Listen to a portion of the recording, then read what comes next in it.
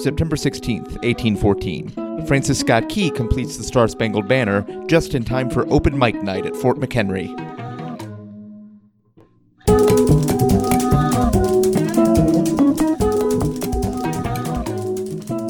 Welcome to The Revisionists. I'm Brian Flynn.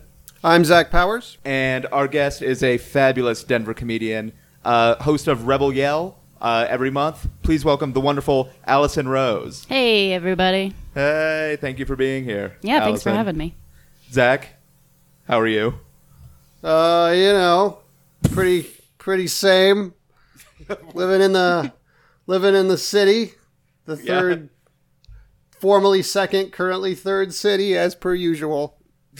It got demoted in the 1800s or 1900s. I don't know when, but it got demoted at some point. Do you guys really keep track of that over there? Yeah, there's a big board on the Sears Tower with the number on it, and it very seldom changes. We're really counting on global warming to even the odds, though. Yeah, of course. Oh, no. Once global warming hits, you guys are in Hot Dog City.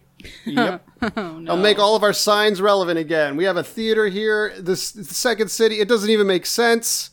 But once that ocean kicks up, we're back in the money. We might even become the first city at that point. The only city. Yeah. What's left of civilization. Yeah. That's actually the new Chicago motto.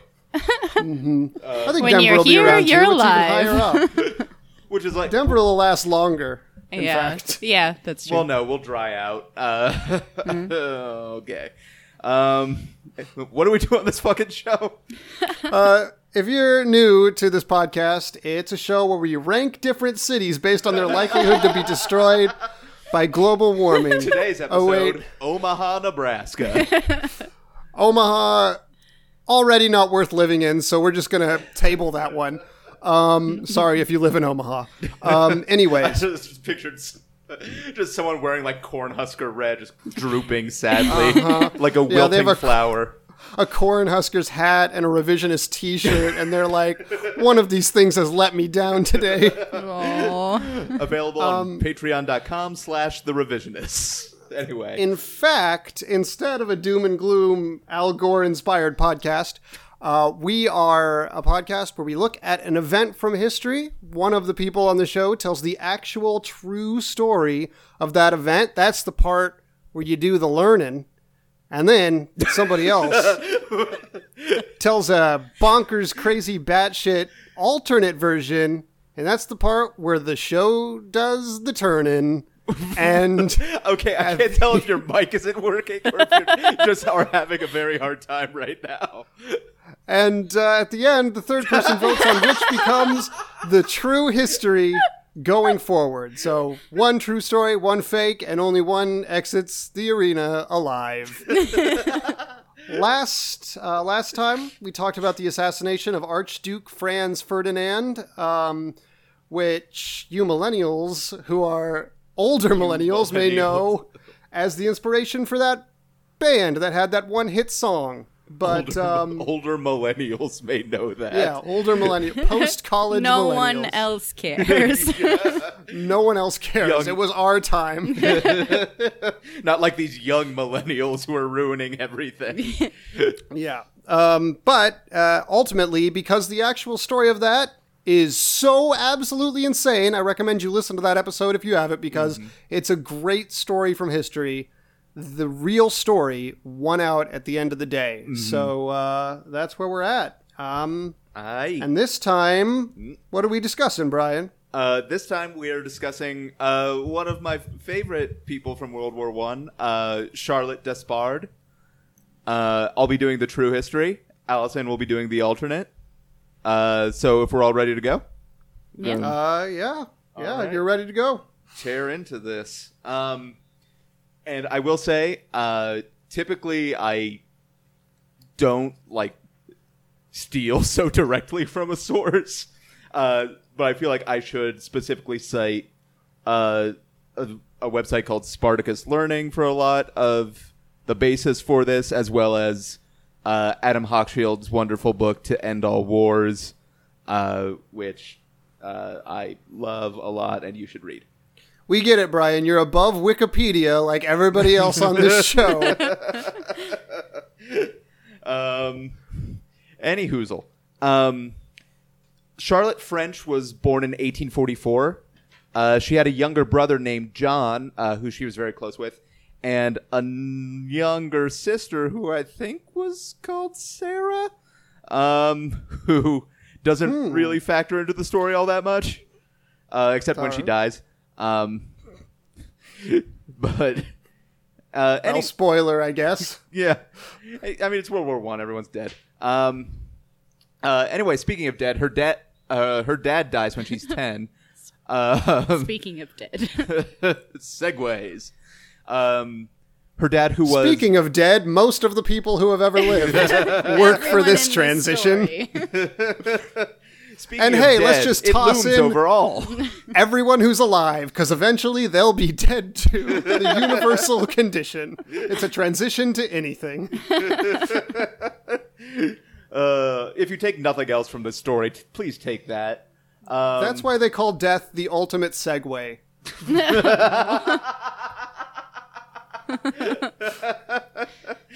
Perfect. So her dad dies when she's 10, and her mother was committed to an insane asylum. And so she was sent to London to live with relatives. She had a traditional education there. Later, she... You know, I have to say, I feel like... I know we've talked about millennials already on this podcast, Yes, but I have to like assume 3 that minutes ago. they must be killing true romance, because it seems like nowadays nobody ever goes to an insane asylum when their husband against or their wife will? dies. Yeah, Back in the you're right. day, your spouse died, you went to that's what was done. You went to an insane asylum. Nowadays, people just deal with it because love is dead. Yeah, they just throw avocados on the grave and Yeah. Instead of buying a grave, they spend it all on avocado toast and throw the body in the gutters. just in the Buffalo Wild Wings that they're running out of business. They make it. They use it for urban composting. You know, that bad thing, urban composting. Yeah, What is it called? Urban gardens? I don't know what they're. I just like that premise, the good old days of insane asylums. Remember when your spouse was so much of your identity that you lost your mind when they died? So later in talking about her education, she recalled one point when she said, quote, I asked my governess why God had made slaves, and I was promptly sent to bed. After that, lest I infect my sisters with my spirit of insubordination, I was kept in solitary confinement for 3 or 4 days, and then sent away to school. So this would kind of become a trend with her. Wow. It's like if instead of Frozen being about a girl who develops ice powers, it's about a girl who gets woke. I still haven't seen Frozen, full disclosure. So Charlotte married Maximilian Despard, who is an English and Irish man who had made a fortune in pillaging Asia. And she took to writing. Her first novel was a romance novel called Chaste as Ice, Pure as Snow, which came out in 1874, which I'm sure at the time was had a lot of fucking. Probably too risque, too chaste. Exactly. I mean, I have to assume that Snow and Ice are both chaste and pure because no one wants to fuck Snow. It's very logistically difficult. Somebody probably. In wants terms of circulation, if your toes go to frostbite quickly, I have to assume something that only has blood in it some of the time. Okay, Well, well, okay, Mr. Vanilla. all right. Also, a lady could fuck the snow. Why is it just? That's true. Come on. I mean, I don't know how We're pleasant. not I as- can't. I have not walked in your shoes. I won't talk to the woman's experience, so I don't know if that's an alluring idea or not. Right. I'm not saying that it's alluring. Just saying You know we when can do more than you. You know when You're right. Frosty the It's Snowman puts his 2017. hat on, you know that it's time to get And It's 2017. Women can fuck snow. Yeah, come on. if there is any snow left to fuck. But not if Donald Trump gets his way. Okay. Annie Hoozle. She wrote 10 novels over 16 years. Most of them were romance. But she did write a book called A Voice from the Dim Millions, which was about a poor young factory worker, but no one was willing to publish it. And her husband died, there it is again, in 1890. End of story. Then She was committed to an insane. Yeah. The rest takes place in her head. Yeah. It turns out, yeah, it's like a Toy Story. Yeah, the rest is fucking twist, sucker fan punch, theory, basically. Yeah. She has a Batman delusion. I mean, she is kind of like social justice Batman to me a little bit. Yeah. Spoiler alert. Oh, after that should replace Social Justice Warrior, by the way, because I think yeah, like people have gotten like tired of Social Justice Warrior, but it's harder to make fun of Social Justice Batman. yeah. Yeah. I think that's just Batman, though. No. Regular Batman beats up on the mentally ill and the poor. All right, okay. All right, okay. I take back everything I've ever said. Well, no. Have you read my pamphlet about the mentally ill and the poor? It's called Frank Miller. So after her husband died, she decided to dedicate her life to the poor, and she left her estate and moved to Battersea in London, where a bunch of poor people lived. And while she was there, she opened a soup kitchen, a health clinic, and working youth and men's clubs. She also converted to Catholicism, which the poor Irish people were really into. And she also joined the Social Democrats and the Labour Party at this point. And 4 years after that, she was elected to the post of Poor Law Guardian. Which is not a great name for a position. It just sounds like you're bad at being a law guardian. Yeah, no, they didn't really. There was something called the Poor Law, which basically was the British way of transferring like services from the poor from like churches to the state. And so poor law guardians were meant to be the guardians of the poor. She was a member of the National Union of Women's Suffrage Societies, or NUWSS. NUWSS. But by like 1906, she was disappointed by the lack of progress, and she joined the Women's Social and Political Union, the WSPU, which was led by the women of the Pankhurst family, who we will definitely discuss because their story is like sad and tragic for World War I. So I, of course, want to talk about it. And we're still pre-war, right? Well, pre-war. Yes, this is still the prelude to the war. Okay. And one of the bones of contention between Despard and the Pankhursts is that the WSPU wanted the vote for women, but only if they met the same qualifications as men, which was owning.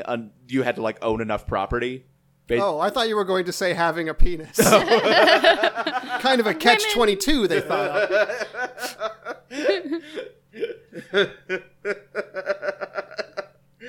Oh, God damn it. Despard believed in universal suffrage across gender, ethnic, and economic groups. She was arrested at a protest in 1906 when she was 62 because she charged at the police when they were pulling another WSPU member who was trying to address the crowd from a statue. She went to prison twice in 1907. But the rift with the Pankhurst grew and grew. So Despard and 75 other members of the WSPU.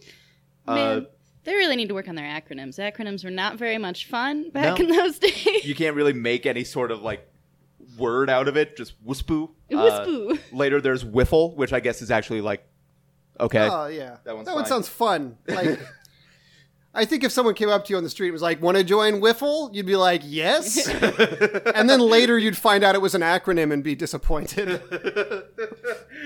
I mean, I like the way you said yes because it was still a question. The way you said it, they're just like enthusiastic, but like yes, maybe. I don't know.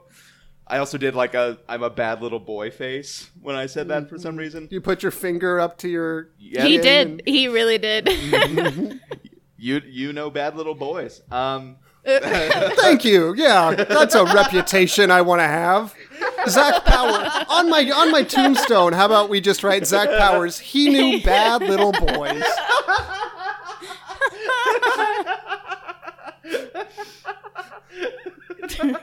If there's any way I outlive you, that is definitely happening. But I'm just going to remove you in my will from the position of person who gets to write my tombstone later on tonight.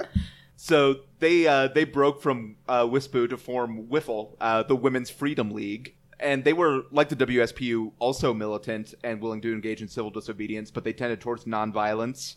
Whereas the WSPU led, to like help get women to vote, led an arson campaign, a campaign of bombings, riots, and also just straight vandalism, too, on like their off days. I like how you built up to vandalism. Yeah, I realized that as I was reading that. Despard said at one point, quote, "A woman needs economic independence to live as an equal with her husband. It is indeed deplorable that the work of the wife and mother is not rewarded. I hope that the time will come when it is illegal for this strenuous form of industry to be unremunerated," which is something that still hasn't happened. Anyway, Despard also spent a lot of time in Ireland and formed the Irish Women's Franchise League, or IWIFL, in 1908, which is the Apple version of Wiffle. She urged Irish resistors to not pay taxes and avoid the census, and she financially supported Irish workers during labor disputes, and also established the Irish Workers' College. 1914, at age 70, at the outbreak of World War I, the National Union of Women's Suffrage Societies announced it was suspending all politics until the war was over. And the Pankhursts and the WSPU made a deal with the government where all the suffragettes would be released from prison and they would get paid. And in return, they would stop protesting for the vote and use their organization to support the war. And Despard and Wiffle refused to support the war, despite popular pressure, overwhelming intimidation. What was worse for Despard is that her brother, John French, who she said was, quote, "more dear to me than anyone else," was the commander-in-chief of the British Army on the Western Front. Even despite that, on the eve of war, she led a public peace rally calling the war a criminal act. So in her diaries, she writes of updates from the war, saying at one point, quote, "It is with keen admiration, but a constriction of heart, that I read of my Jack's splendid dispatch of the retreat in Luce." So, which is basically an antiquated way of saying he ran away real good. And so, at first, she's more unsure about how best to speak against the war, but she learns as she goes on. In 1917, Despard formed the Women's Peace Crusade when she's 73 years old. She traveled across the country visiting conscientious objectors in jail, or as the English spell it, Goal. What? Gaol, because... Joel.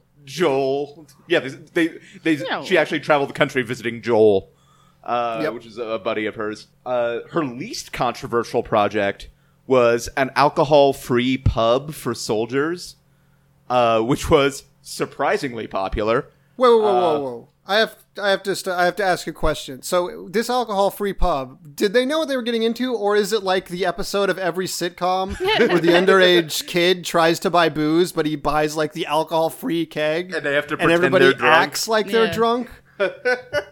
I wish it was like that. It was a well-known like teetotaler bar. It was called the Soldier's Arms, and her brother stopped in from time to time, and like during the tumult of the war, 1918, the UK government very quietly granted women owning property the right to vote and hold office.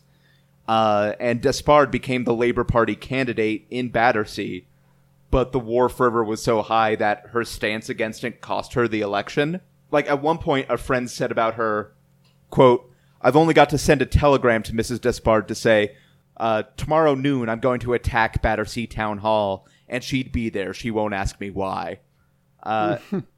Like, halfway through, I wanted to start reading that in a British accent, but not going to. I do that. like the idea of them literally quietly granting them the right to vote. Yeah. Yeah. Like the prime minister comes up to the microphone and he's like, "Women can vote."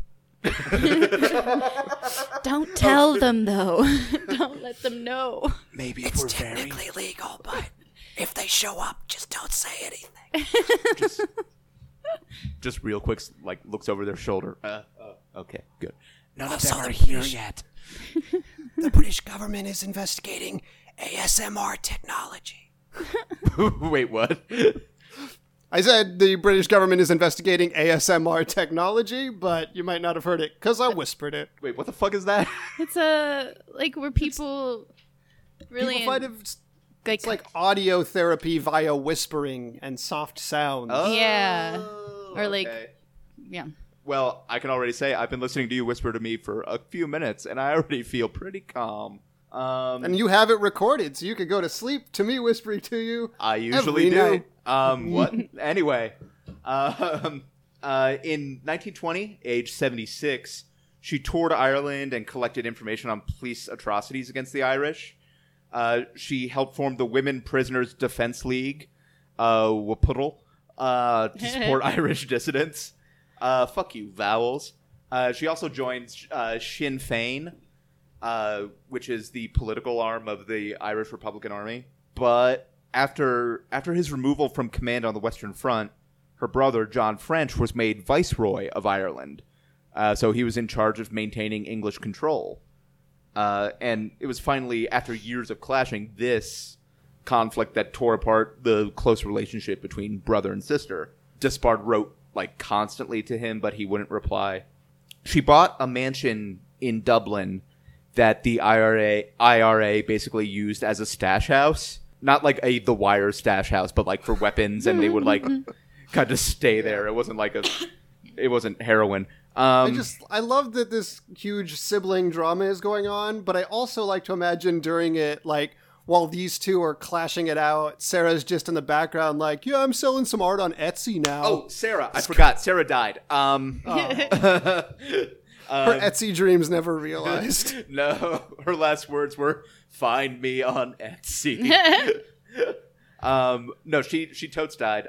She was actually a nurse on, I forget on which front when she died, but she served in like France and Belgium, and she served in, I believe she died in the Ottoman Empire, actually, serving as a nurse during the war effort. Did she not have multiple sisters?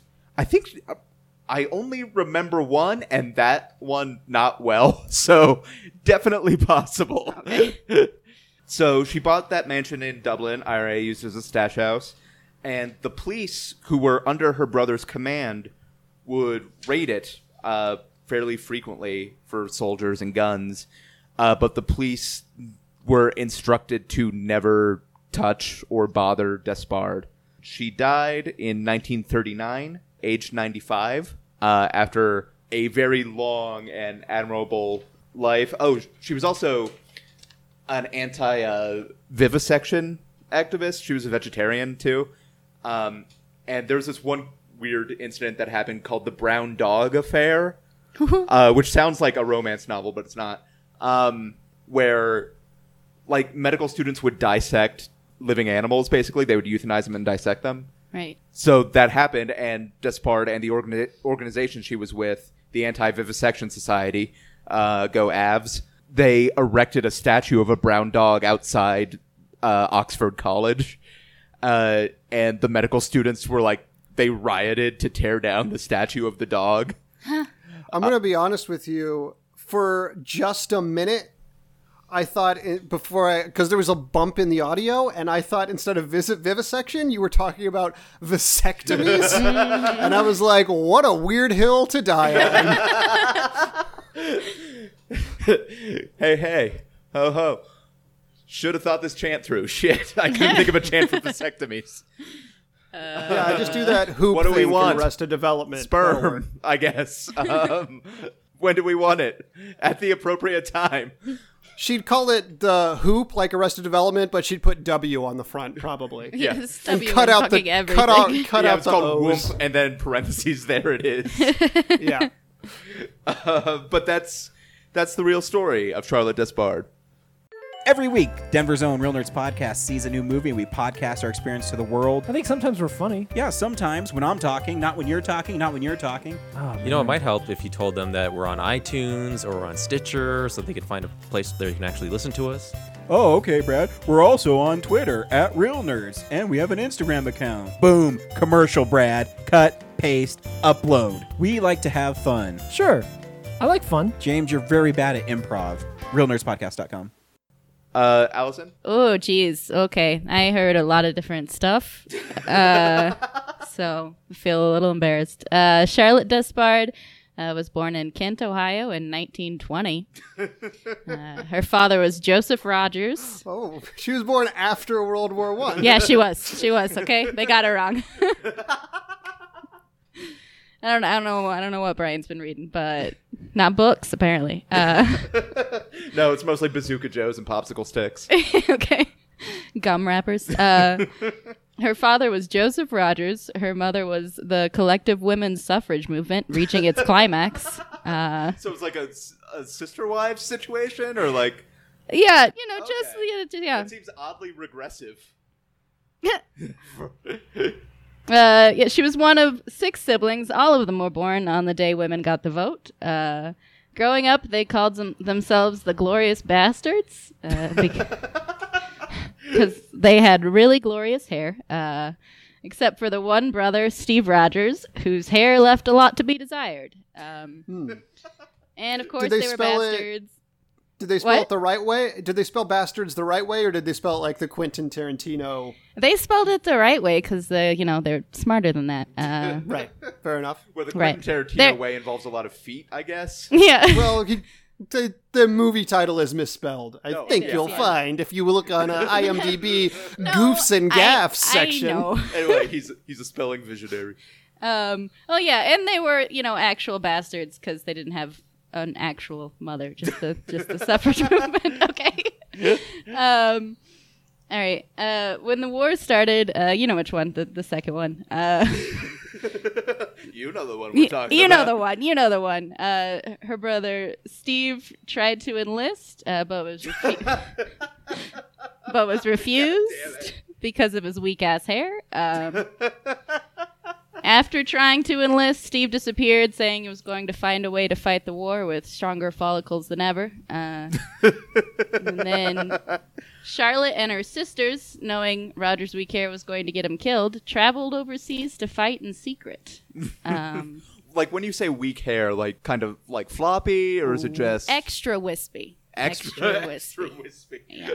That's my favorite thing to get at KFC. Sorry, Extra. God damn it. Extra wispy. Charlotte became known as the hair Jew.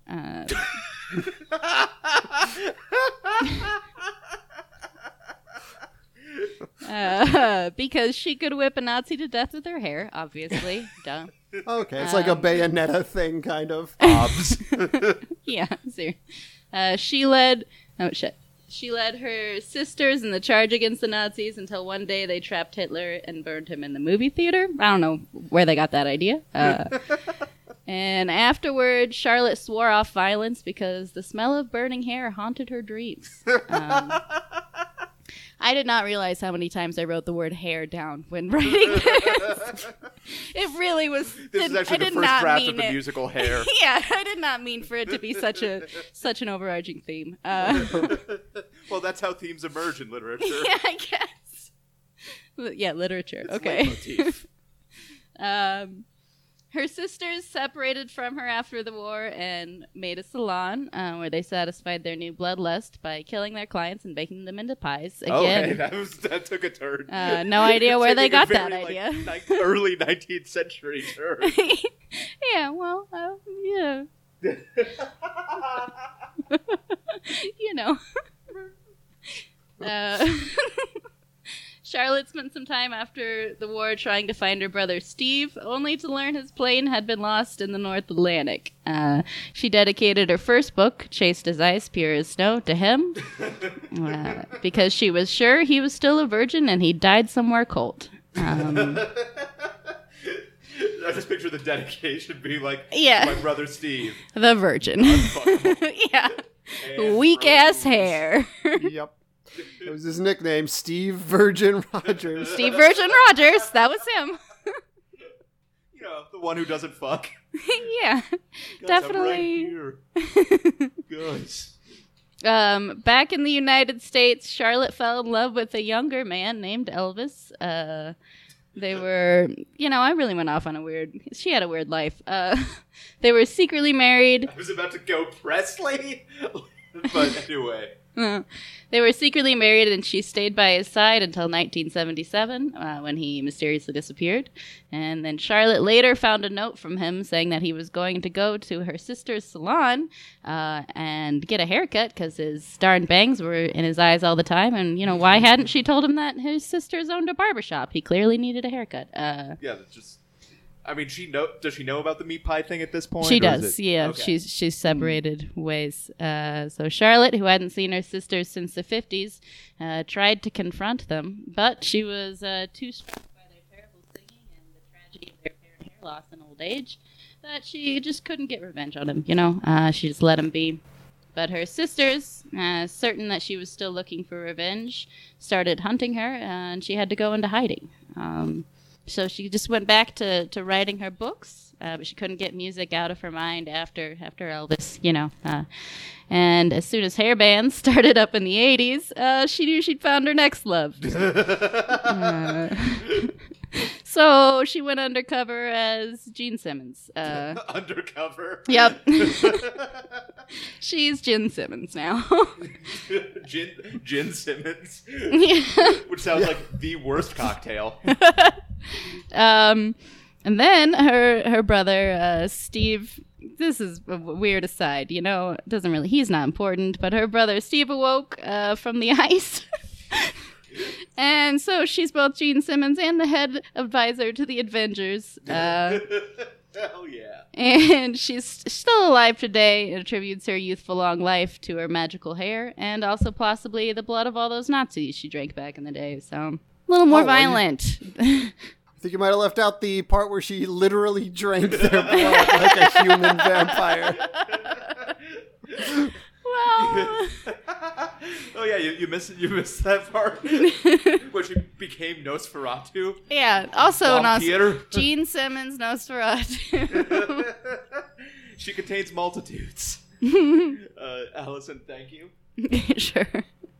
Before we move on to Judgment, we're going to take care of some business. We are part of the Denver Podcast Network, and there's an event coming up for that on October 8th at Mutiny. There's going to be just a sort of like kickoff party, launch party, which is going to be fun.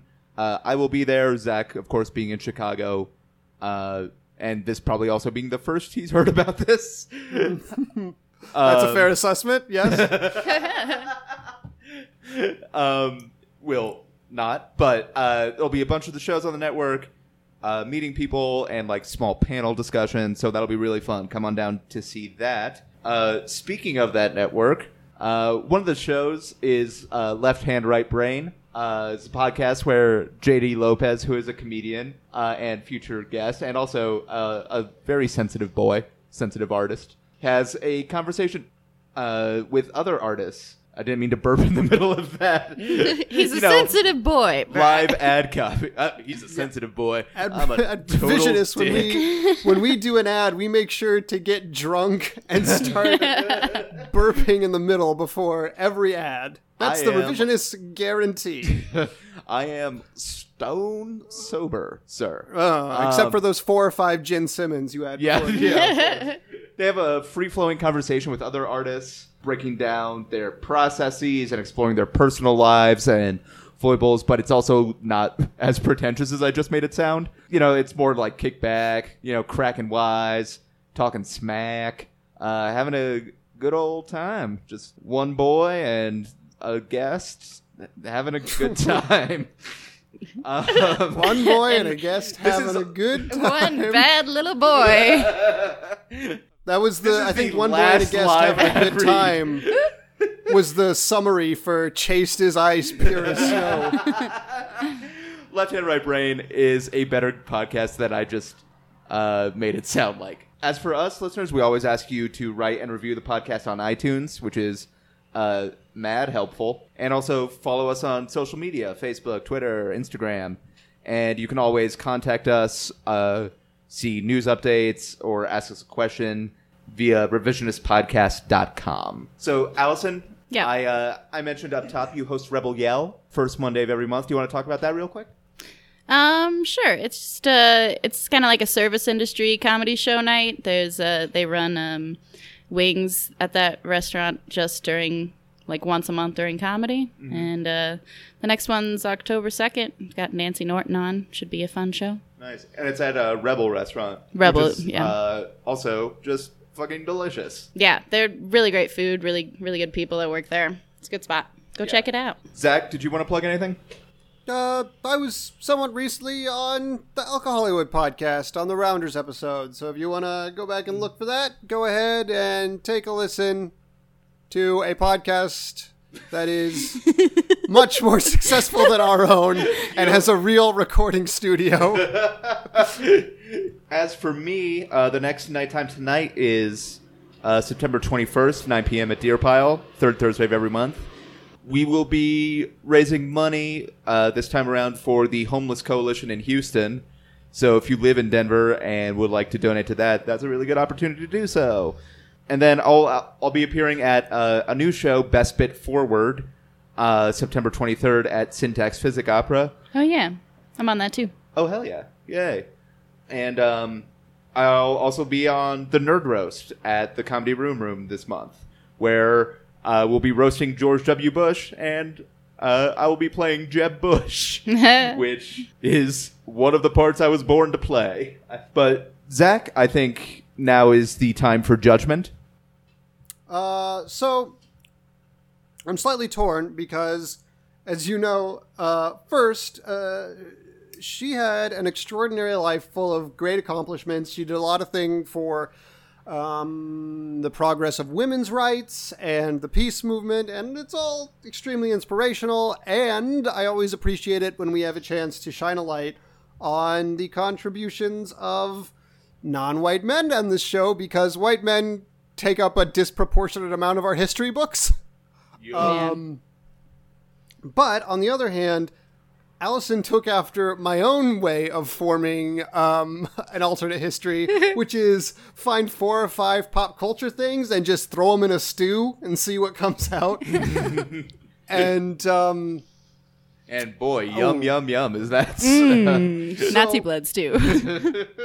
So I am torn, but I'm going to do one thing, but out of pragmatism, because I assume we're going to have an entire section on World War II at some point, and possibly an episode on Elvis, and we might be popular enough that people will tweet at us. He's a historical figure. There was a drunk history about Elvis. Okay, yeah, that's fine. Okay, yeah, I get that now. And I don't want people to add us 2 years from now being like, you forgot that Hitler was killed in a theater fire by a Distaff Inglorious Bastards crew. Glorious bastard.